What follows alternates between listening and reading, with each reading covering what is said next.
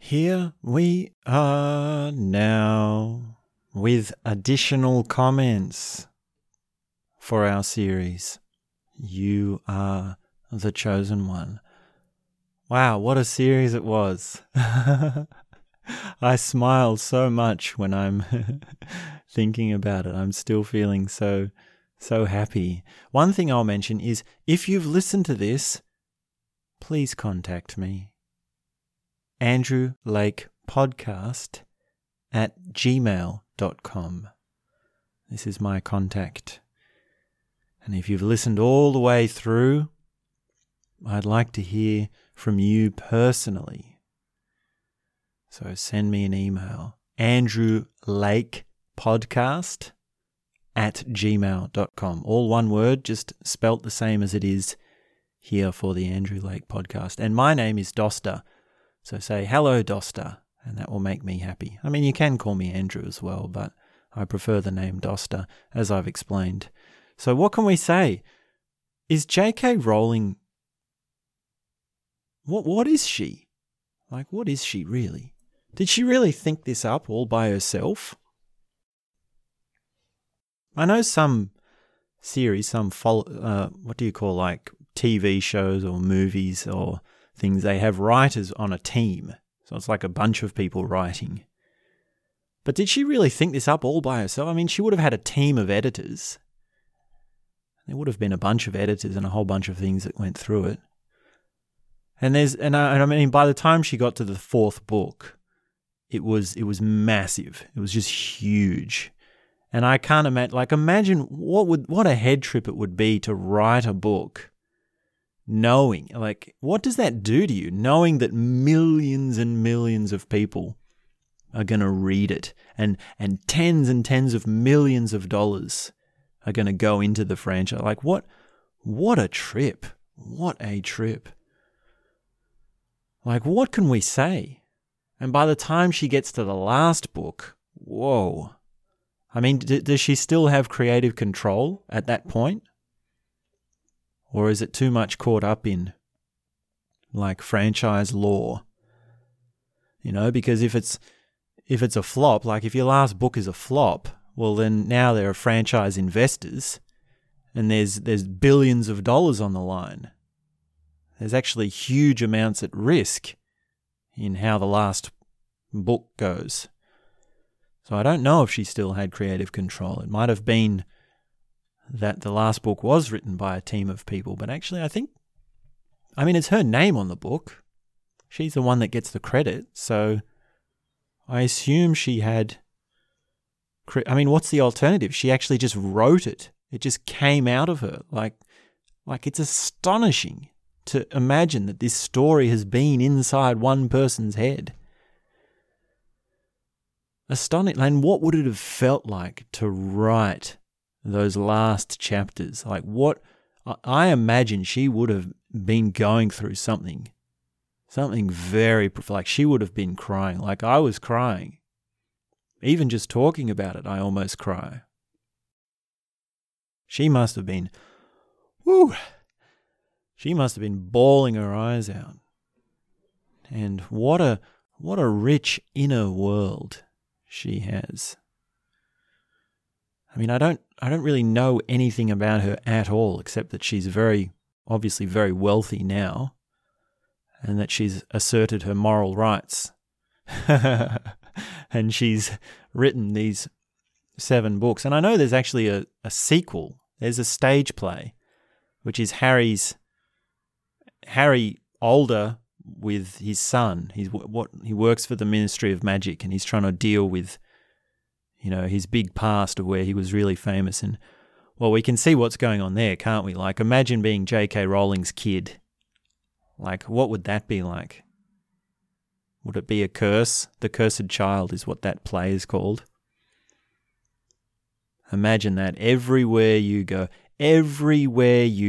for your entire life, you will be met with, oh, you're J.K. Rowling's kid. I think she does have kids. I don't know how many, and I don't know if they're boys or girls. Easy enough to find out, but what's harder to find out is, well, what's it like to be that kid? what is it like? Well, that's another world I haven't explored. There's so many. And there's also a lot of, there's little things like there's the Philosopher's Stone or the Sorcerer's Stone. So what is it called? Is it called the Philosopher's Stone or the Sorcerer's Stone? I think it's depending on which edition that it's published in. And there's a lot of little things like that. And there's also Harry Potter canon. So this is a thing that I keep saying I'm not very good about. Do you know what Harry Potter canon is? This is like, we talked about this sort of in the episode of The Order of the Phoenix, and we were talking about Pony Club. Like, the Order of the Phoenix deals with collective organizations of humans. And now we actually have Harry Potter canon. So it's like, well, canon law usually refers to Catholicism, which is when you have, say you have the government and they have their laws, well, then that's just normal law. But then we have Pony Club, and we say if you want to join Pony Club, you have to wear pink saddles. And that's a law of Pony Club. So that's like Pony canon, Pony Club canon. But then if we can say, well, no, it's not just a law that we made up for Pony Club, but it's actually based on books, and it's actually got some complexities to it, and it's got reasoning behind it, and then it's also tied in with beliefs and how we are as followers, well, then it's a religion. So it's a religious law. And, well, I guess Harry Potter is in some ways a religion, but not in the organized way that Christianity is. And I mean, the easier illustration of blurring fiction writing with religion is Scientology.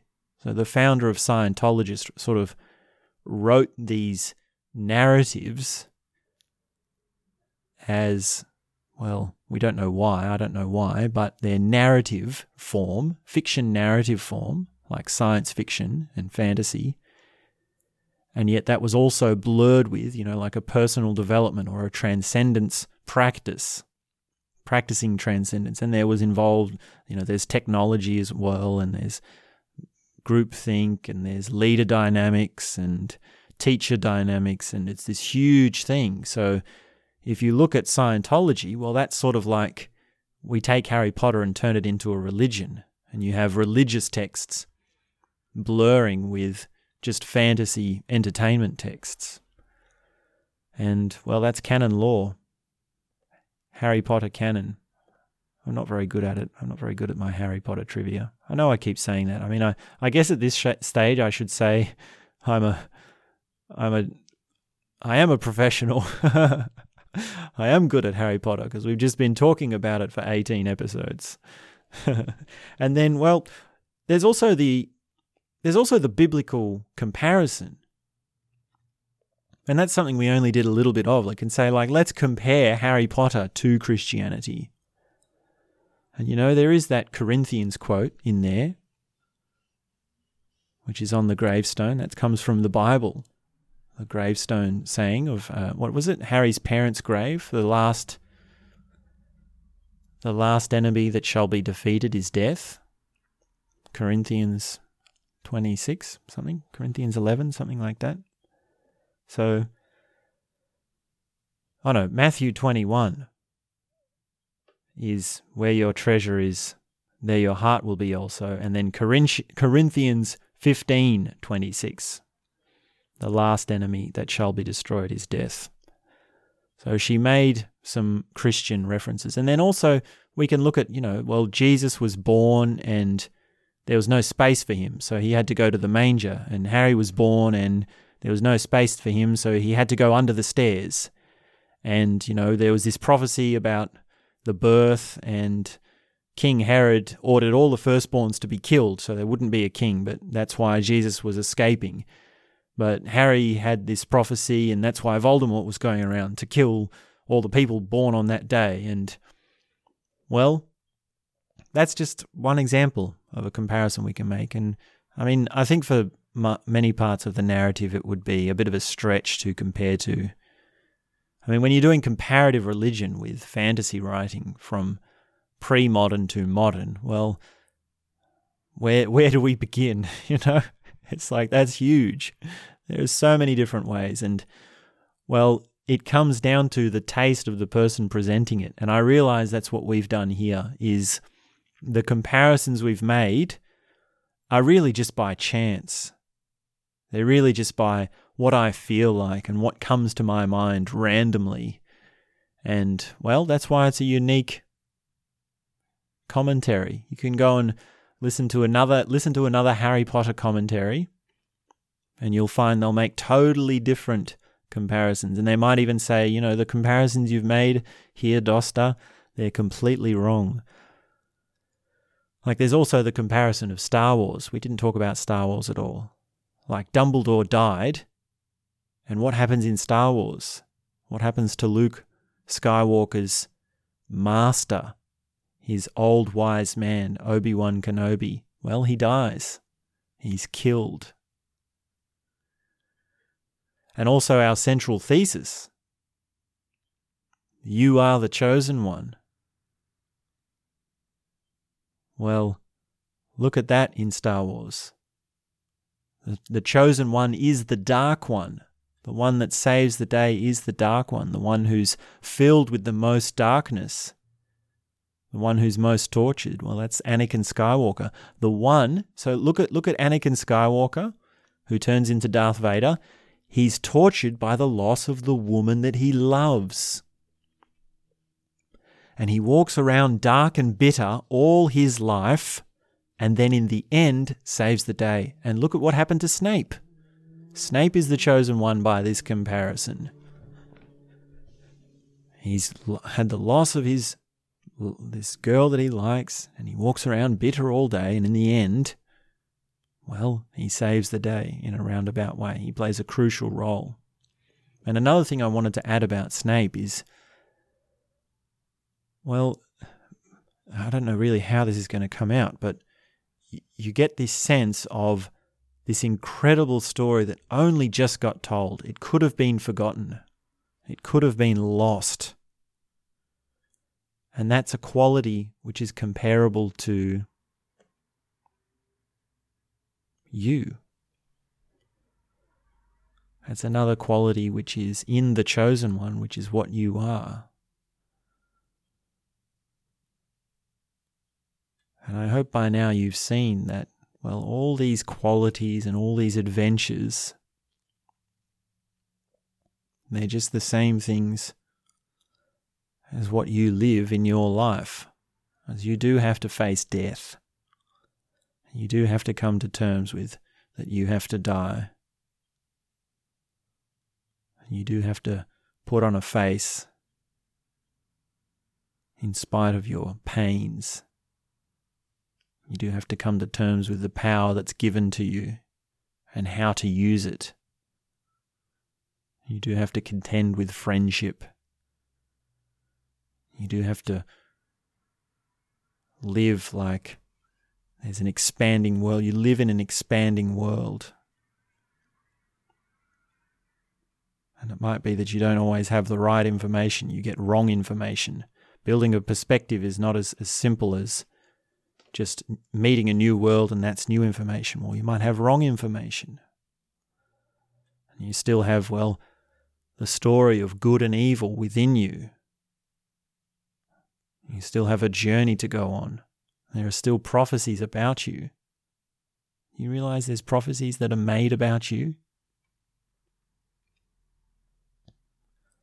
You have an interior complex. You have values, memories, emotions, conditionings, dreams.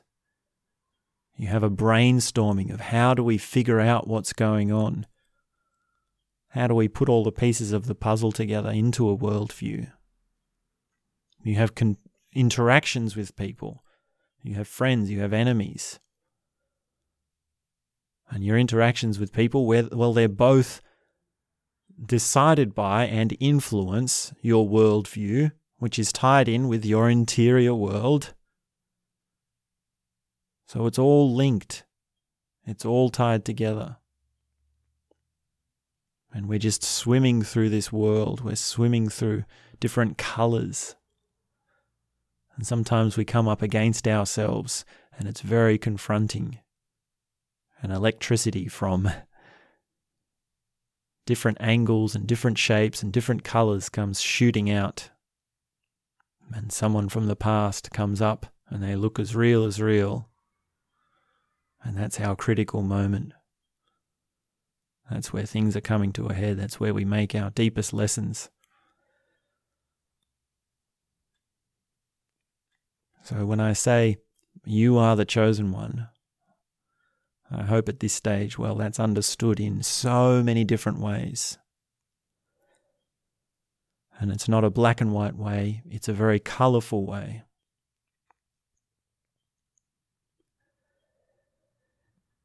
And, well, which is my favourite book? I think probably The Goblet of Fire is my favourite. Just because it has that showdown and it has, well, for many reasons. I just think it's the best one. I mean, apart from The Deathly Hallows, The Deathly Hallows is the best one because it's the last one. So it's tying everything together. So if I could choose, I'd probably have to choose The Deathly Hallows, but the Deathly Hallows it only works because of the previous 6. It's standing on the previous 6, whereas the Goblet of Fire, it's sort of a step up. It's a real hit in when considering the order that they were written in and the order in which they came out. So, yeah, what else can I say? I like Harry Potter. I hope you've learnt, you've been sitting here listening to, we say some of the narrative and we say this is what it means. So now hopefully, because we've done that so much, you can infer how to do that with almost anything. And there's still a limit to the depth. Depth of interpretation is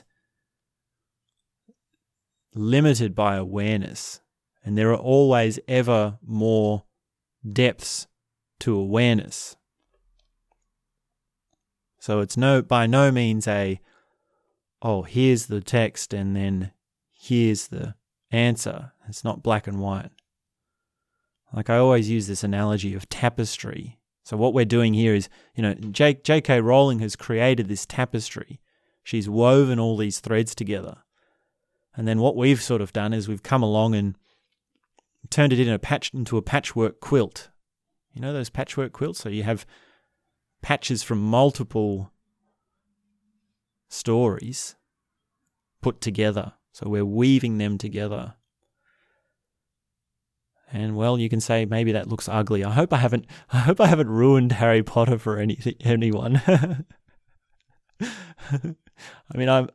I sort of was getting to the verge, and I'm seeing it now. I'm getting to the verge of suggesting maybe J.K. Rowling is on drugs. Maybe that's where she gets it from. How else? Where else does it come from? It would make sense, and I don't know the woman. Maybe she is openly on drugs. I don't know. I don't think so though. I doubt it. It might have been that she had. Well, I don't know. Where does she get it from? Maybe if she listed her influences and then I read those books and those authors, then it would be that makes perfect sense. But I'm not well read in the fantasy world or the non-fiction world. Non-fiction takes up about 2% of my book collection. I kid you not. Non-fiction, and that's including literature. Literature. So maybe there's no modern fiction in there except, Harry Potter. And I didn't even have the Harry Potter books because I thought up the stuff we were going to talk about here while I was reading them at a friend's house. And I was on holidays there. So I read it and then, took some notes. And so I haven't actually been having the books as we've talked through this. And I tried to borrow it off my mum because she has a copy of the set. And she said, "No, I want it." I thought, okay, I'll just do it without it. But I mean, I hope, and maybe that's why it's been a bit sloppy in terms of the facts or the trivia, as we've been calling it. So I hope it hasn't ruined it. I hope it hasn't ruined her. How could you say that about J.K. Rowling? How could you say that about what happens in the Goblet of Fire? I guess if it would have ruined anything for anyone, they would have tuned out. So if you've followed this far, thank you very much. It's been a wonderful journey. It's been great. And there will be more series to come. There will be deeper stuff. The next series, well, how it is at the moment is we've got 2 categories of series. Well, sort of 3 categories of series. We either do a series on a text, on a book, or in this case of Harry Potter, it was a series of books. And then we've got a series which is an awareness technique, which is a live demonstrative awareness technique. So far we've done the series Speaking in Tongues and Speaking to the Nameless. So if you want to listen to another series by the Andrew Lake Podcast, listen to those and always start with the introduction. That's very important. I explain what they are there. And then the third category is the series we did Learning to Breathe, and that's actually explaining the techniques. So if you want to know magic, if you want to know more about real life magic, do you remember when we were talking about Mad Eye Moody and we did the technique with the eyes of putting the book between the eyes and then the door between the eyes? I think that was in episode might have been episode number 8. It was either 7 or 8 because that's when Mad Eye Moody comes into the story. So if you want to know more of those sort of techniques, particularly for breathing techniques, then listen to the series I've done called Learning to Breathe. And there are those sorts of techniques all throughout this whole podcast. They come up again and again, and there are meditative techniques and consciousness techniques and perception techniques and all sorts of stuff. There's just such a wealth of information, if I can toot my own horn. So what else? What can we say? I think that's about it. I mean, I'm feeling pretty talkative. I'm being a bit informal because it's the end of the series. And that's okay. There's also, I typed in Harry Potter PhD because I wanted to know if anyone's done a PhD on Harry Potter. Like, could you use this as a real text, like an actual, like is this in the universities? And Harry Potter, well, there's actually a person called Harry Potter, and they're doing their neurobiology PhD. They're doing a PhD in neurobiology and prenatal conditioning. What is that? I don't even know what that is. Very nerdy. But imagine that. Imagine your name's Harry Potter. I'd probably change my name. I mean, I have changed my name. Oh, you're Harry Potter. I wonder what's worse, is having the name Harry Potter or being J.K. Rowling's kid. J.K. Rowling should have named her kid Harry Potter. No, I think the book was born after the kid was born, so too late for that. These are just such silly ideas, aren't they?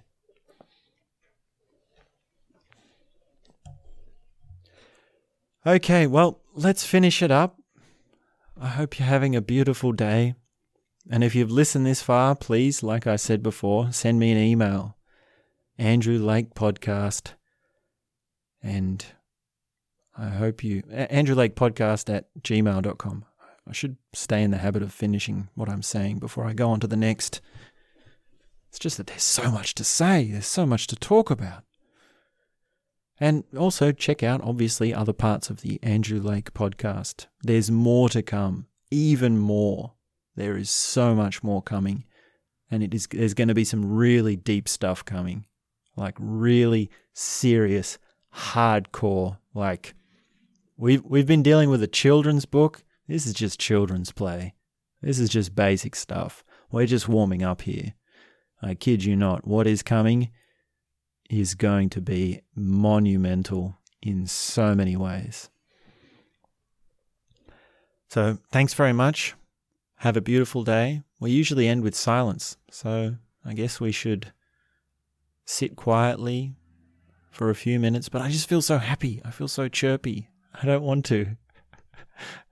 Okay, this time we're off. This time no silence, no meditation. But in the other episodes, make sure you're doing it. Make sure you're doing your meditation. I will know because I'm Santa Claus. Oh, that's another thing I was going to ask myself. If I was a character in Harry Potter, what would I be? What would you be? I think I'd be Snape. I'd want to be Snape. I mean, I got a lot of darkness in me. I mean, I'm not bitter towards people.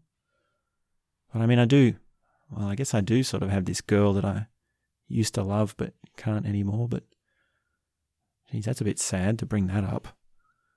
Maybe I am Snape. Maybe I do. And I also have this huge story that hasn't been told. It just comes out in a single tear. Yeah, I think I would be Snape. I can really relate to Snape. I mean, I sort of wish I could be Dumbledore because he's cool, but I'm not old enough. And I'm not wise enough. I mean, I'd like to be wise enough. But Dumbledore's pretty cool. I definitely couldn't be Harry Potter. I wouldn't be Harry Potter, no. And then actually there's one more thing I wanted to say, which was this thing of Ron and Hermione. What's going on there? I mean, are they meant to be together? I don't know if it sits right with me. I mean, the actor, in the movies, it doesn't quite sit right with me. Like the movie of Rupert Grint and Emma Watson, I look at that and I just think, no, there's something not right there. And then in the book, well, the book's a little bit different because the characters we have a different experience of them. But there it's less. Like I have less uneasiness about them being together. And I think, was it really necessary? Like, was that romance really necessary? I don't know. I don't know what the statement is there. Maybe that's just showing too much of my own insecurities about romance at this time. Maybe not. Okay, I've definitely harped on too long now. So thank you very much. Have a beautiful day. And you are the chosen one.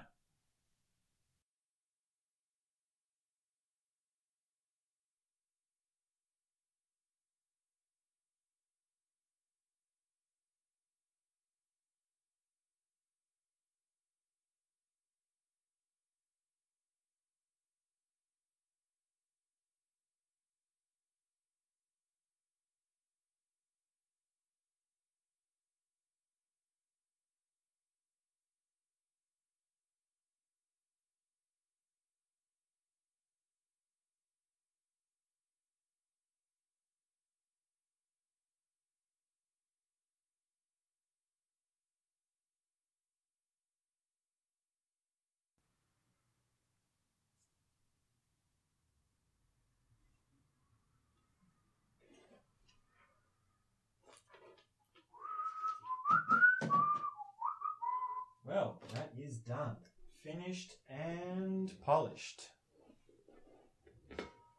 What a series. What a series. It is finished.